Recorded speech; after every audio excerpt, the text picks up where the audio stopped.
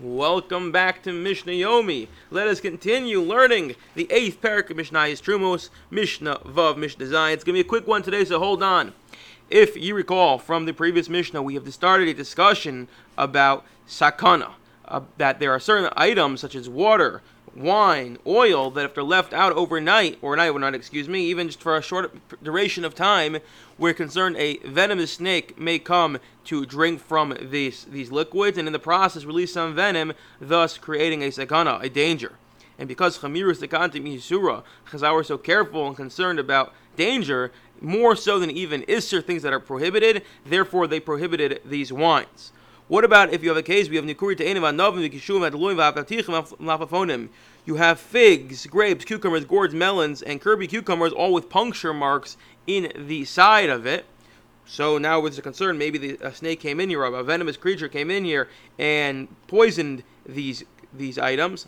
I feel them kikar, even if they're very, very large, or if the hole is big or small, whether this fruit is attached or detached, so long as there's moisture, it's forbidden.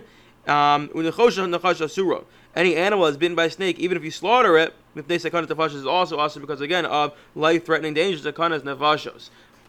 That it's important to recognize that, although from halachic perspective you have very, very large fruit, one can make an argument that the venom is nullified halachically. Like if it was treif, if it was basiv v'cholav, it would be nullified more than shishim or more than 50.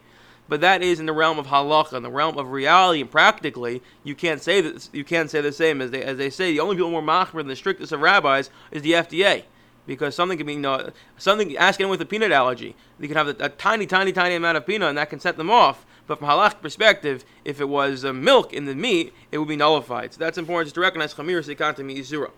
What happens if a meshmera shel yain, you strain this wine that has the venom inside? Also, mishum gila is still also because the poison is going to go through the strain as well, through the little holes as well, and it's going to remain inside. Nechemia says no. Clearly, Nechemia thought that it does indeed filter out the venom. I wish you all a wonderful day.